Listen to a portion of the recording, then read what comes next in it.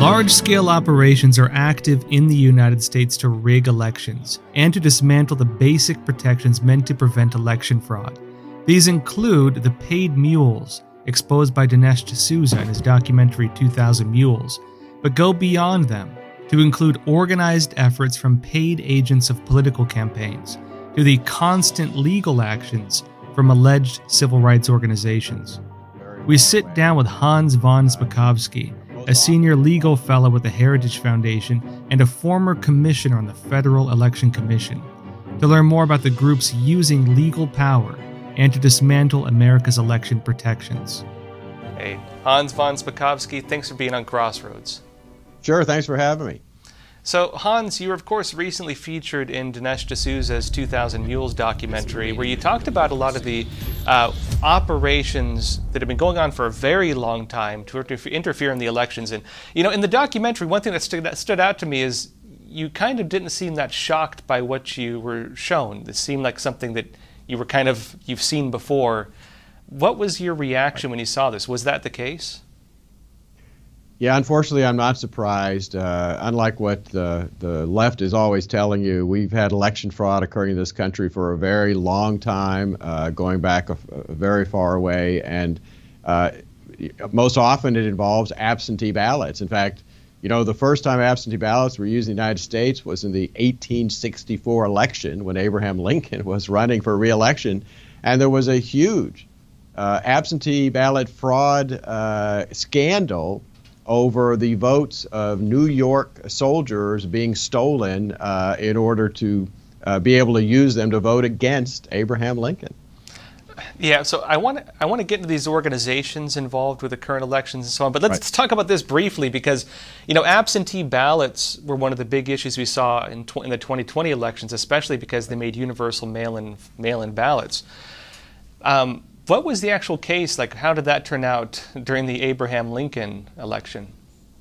Well, it was discovered by someone who was sent on behalf of the Republicans to monitor what was going on. And that is when he discovered that the ballots of soldiers, particularly wounded soldiers in hospitals, were basically being stolen, filled out, and sent in their name. And anybody who thinks that's not going on today, just recently, a supervisor in a nursing home in Michigan was convicted of basically doing the same kind of thing, and that's a real problem. Dinesh D'Souza, you know, has some interviews in the movie with people who discovered that their parents, who are either in assisted living centers or elsewhere, many of whom are no longer legally competent to vote, yet it turns out that ballots were cast in their name.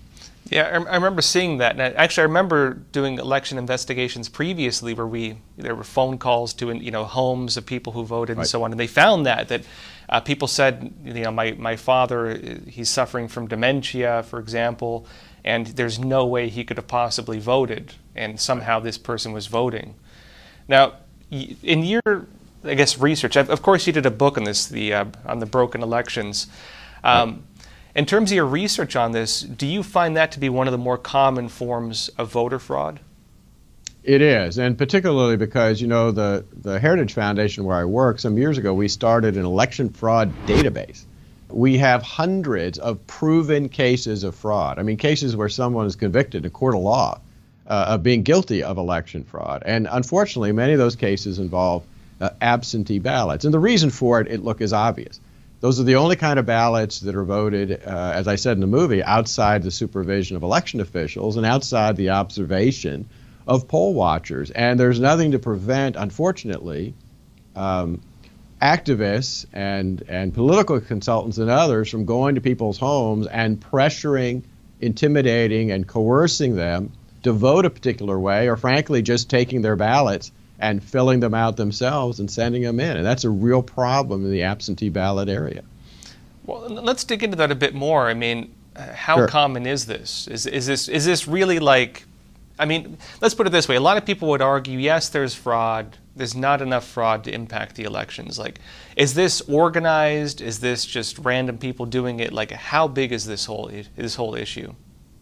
Well, it's both. I mean, again, if you look at our database, I mean, sometimes it's isolated. You know, some individual taking advantage of the system. You know, we have folks who are who get registered in more than one state and vote twice, once in person, once by absentee ballot in the other state. On the other hand, you have organized cases of fraud, particularly when it comes to what the left likes to call vote harvesting. I call it vote trafficking because that's really what it is. This has particularly been a problem in Florida and in Texas along the southern border of paid political activists being paid by candidates, the political parties, going to people's homes and, like I said, pressuring and coercing them to give them their ballots and to vote a particular way. Texas has had a number of convictions of that, and that was a big issue not that long ago. Remember, in Miami, in the 1997 mayor's race there, the Miami Herald actually won a Pulitzer Prize for an intensive investigation of that, and they found that thousands of fraudulent ballots had been cast in that election. Well, that's pretty serious. The campaigns themselves having individuals they pay to go and do these operations. I mean, that's right. We don't hear enough of this, in my opinion. I mean, how do these operations actually work? Like, how do these function? Who are these paid operatives, and how do they relate to these campaigns? Well, in Texas, for example, they actually have a term for it. A lot of it, unfortunately, goes on in Hispanic communities where people are considered more vulnerable, poorer, maybe not as well informed, and they call them either politiqueros or boleteros. And these are folks, they're paid by the campaigns. They go through neighborhoods, they go up to people's homes, knock on the door, and either try to get their absentee ballot from them or tell them how to fill it out, make sure they fill it out the right way, and then collect the ballots and deliver them. And they are paid to do this. And there have been many instances where the voters say, well, I didn't actually fill out the ballot. The politicero filled it out for me and told me who to vote for. Jeez. Now, let's talk a bit more about, well, Dinesh D'Souza, I believe in the documentary, referred to these organizations as the Mexican Mafia, I believe. Do you see that as kind of an accurate representation of these groups? Well, I do know that they have often targeted Hispanic communities. Like I said, the most vulnerable when it comes to absentee ballot fraud, and this is out of a case in Indiana by the state Supreme Court, in which they said an absentee ballot fraud scheme there was targeting the poor, the elderly, and many people for whom English is a second language. So, I don't know if Mexican Mafia is the correct term, but in many ways it is like a mafia. You have organizations that are involved in doing this, I think, in a way that is very harmful to our election process. Now, a few other points on this. I know you were recently testifying before Congress, and you got into the issue of voter ID. And, of course, one of the big arguments right now is that somehow voter ID is racist. And I mean, yeah. I don't know. I've never seen driver's licenses as racist or having to show ID to use most services as racist, but apparently voter ID they're saying is racist.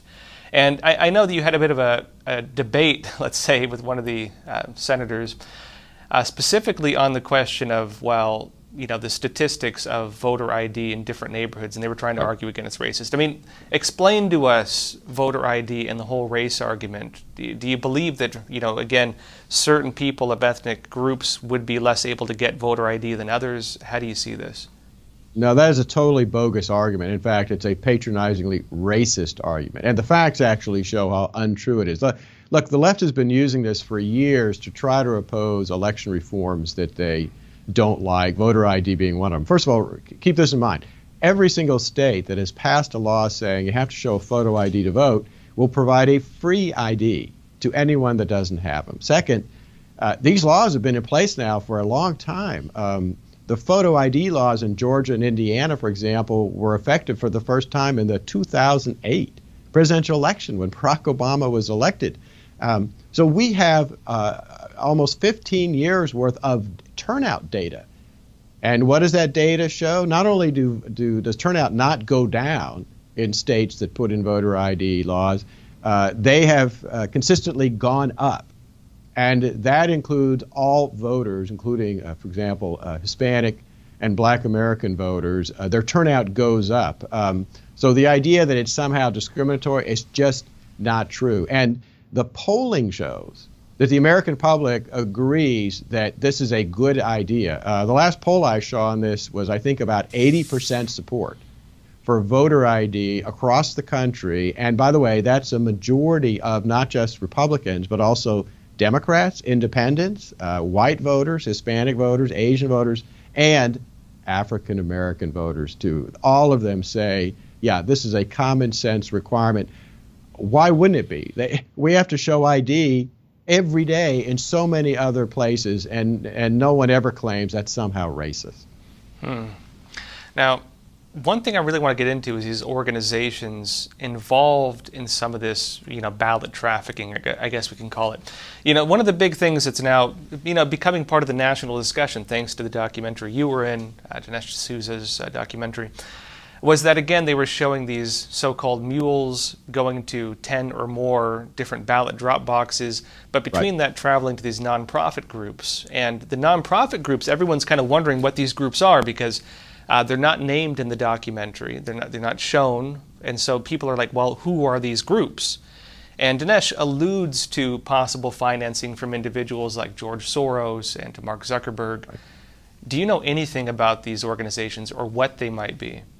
No, I don't know the 5 organizations that Dinesh D'Souza doesn't name in there. But look, for the past several decades, there have literally been dozens of organizations formed on the left to engage in voter registration, but more importantly, to, for example, file lawsuits against states to get rid of every safety and security protocol put on. I mean, they're constantly suing states to prevent things like voter ID laws, to prevent states from actually cleaning up and maintaining the accuracy of their rolls. And it's everyone from, the ACLU and the Mexican American Legal Defense Fund to what I call AstroTurf organizations. These are organizations that claim to represent the grassroots, but aren't. They're just representatives of other groups that are well funded, not just by George Soros, but by other liberal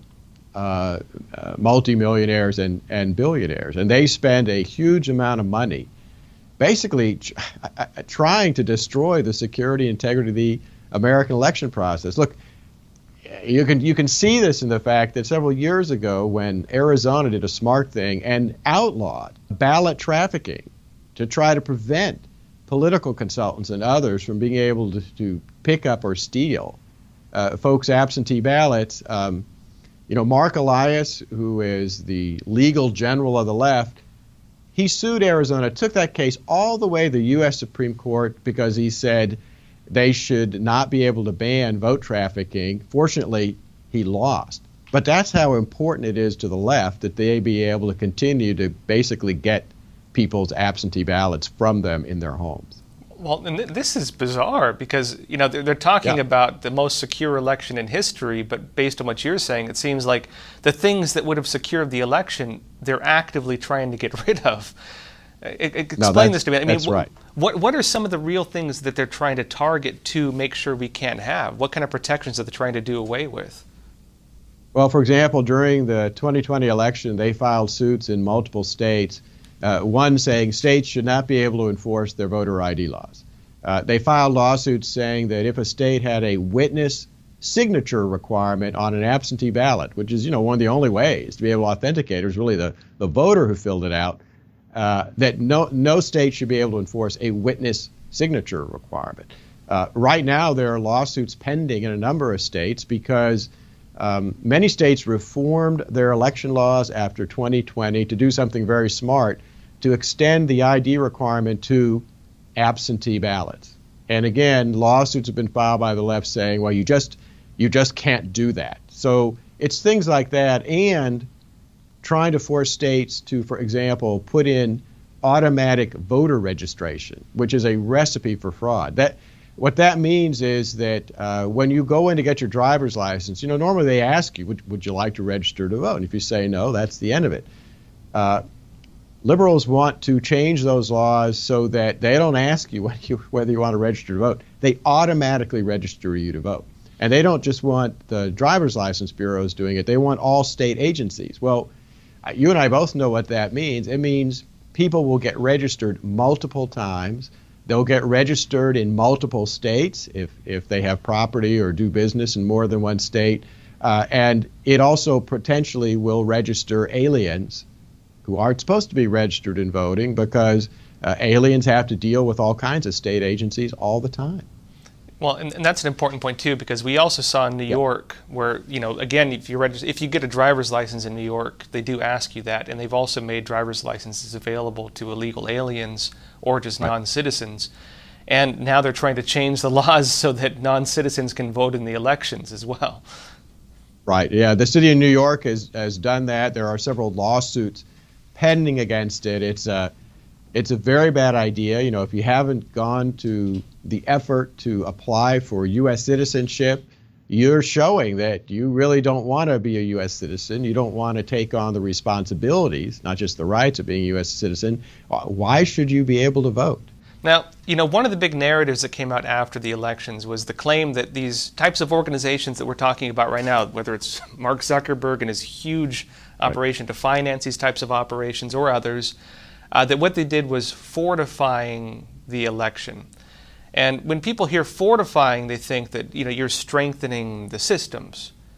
Was it actually a strengthening of the systems, or in your view, was it a weakening of the systems? How did that play out? No, I think it was a weakening of the system when they, for example, came up with the idea of drop boxes, something we've never had in a prior election. Putting a box someplace where it's unguarded, unsurveilled, for people to put absentee ballots in, well, that can lead to the kind of fraud where people are able to either manufacture or steal absentee ballots and stuff large numbers of them into a drop box, because there's no election official there to say, where did you get 100 absentee ballots? Why are you putting in the box? That's the kind of thing that could lead to detection of that kind of problem. Also, they raised all kinds of conflicts of interest, and I think potentially unethical conduct. Mark Zuckerberg and his supposedly nonpartisan nonprofit gave huge amounts of grant money to election offices in big urban, democratically controlled districts. The clear intent there was to move the Get Out the Vote campaign of the Democratic Party into government offices and use government offices to do that. That was, like I said, unethical, something that should not have happened. Well, let's talk about that a bit more, because everybody's talking about Mark Zuckerberg's operations now, financing this, and they're questioning, well, was what he did legal or illegal? Did you see anything within the operations they had that were potentially illegal? Well, unfortunately, this was unprecedented. So states didn't really have any laws that prevented a private individual from giving a grant to city and county election offices. But that they shouldn't have accepted that money. There have been investigations now conducted in a number of places. Probably the most obvious one is Green Bay, Wisconsin, where the clerk responsible for running elections there actually resigned about a week before the 2020 election in disgust, because what she said was that the grant money also brought in a Democratic activist who came in and started acting as if he was running elections there and telling people what to do. And she protested it, but the Democratic mayor of the city basically said, you need to do whatever this guy tells you to do. And that's the kind of behavior that I think, unfortunately, may have been repeated in other parts of the country. Now, on this too, I mean, let's kind of try to put these pieces together, because, I'm sure for you kind of have the whole picture in your mind, but for a lot of us, we hear bits and pieces of it. Like, based in your research, how do you see all of this fitting together? The organizations, the funding, the universal mail-in ballots, the drop boxes, the voter registration. Like, what is the whole picture when you tie this together in terms of where our elections are at? No voter ID, no witness signature, no ability of states to clean up their voter rolls and take people off who have died or perhaps moved to another state and registered again. No protections against aliens illegally registering and voting. And enhancing all of that by saying, oh, well, for example, we should simply mail ballots to all registered voters, which, given the inaccuracy of voter rolls and the large numbers of people who shouldn't be on there because they've moved or no longer live there or have died, you will have large numbers of absentee ballots floating around in places where they can be gathered up by paid political activists and used to try to change election results. So the whole thrust of all of this is to make our elections as insecure as possible. It's the opposite. It's heading us in the opposite direction of where we had been heading for the last 100 years. Remember, by the late 1900s, early 1900s, the election fraud was commonplace all over the country. I mean, historians all will tell you that. And many of the things we put in were put in to prevent that. Everything from requiring people to register to vote to coming up with the secret ballot, which we did not have. All of that was to prevent the kind of ubiquitous, widespread fraud that was occurring in American elections. And it's like the left wants to bring us back to those days. Now, again, a lot of the discussion in the country right now is around Dinesh D'Souza's documentary, where he shows, again, people picking up and stuffing ballots, allegedly getting paid to do so based on eyewitnesses and whistleblowers. How much of the picture do you think that covered when it comes to election fraud? Like what piece of the pie, what percentage of it would you say that showed in terms of the fraud taking place? I don't know, but the numbers he comes up with are pretty big. I mean, if what he is alleging is true, then it might have been enough votes to change election results in some states. But remember, we also had another big problem in the election, and that was liberal Democratic election officials in some states like Pennsylvania saying, oh, guess what? We are not going to follow the law. We are not going to follow the rules. The good example of that in Pennsylvania was Pennsylvania says your absentee ballot has to be back to election officials by the end of election day. And yet election officials there said, well, you know what? We're not going to follow that law. We're going to keep accepting absentee ballots for several days after election day. Now, the voters who sent those ballots in, they weren't engaging in fraud. They didn't cheat. They were following the rules. But those election officials who counted those votes, those were invalid votes. They should never have been counted. And how much of a difference did that make in the election? Again, I don't know because we don't have the numbers on that. But when you combine those kinds of things with what Dinesh D'Souza seems to have found out, we're talking about, I think, pretty serious questions about our last presidential election, which should be investigated. Yeah, well, powerful stuff. I mean, serious stuff. Hans, just last question. One question I get a lot from people is two sides. I mean, people are losing faith in the integrity of the election system. And that's going to cause problems, at least in my opinion, going forward, because a lot of people may just choose not to vote, frankly, because they no longer believe the systems function in a way that they should. They don't think it's worthwhile. But a lot of people wonder, what can we do? What can be done? What would you tell these people? First of all, no, be sure and go vote. But the other thing you should do is get involved locally, the same way parents have been getting involved in their local school boards. Become a poll watcher. Actually get a job as a precinct election official. Pay attention to what your county election board is doing, just like the school board. But here's the other thing people should realize. Things are actually much better today than they were in 2020. Why? Because the only good thing that came out of the 2020 election was a lot of state legislators finally realized, you know what? We actually need to improve and fix some of the problems.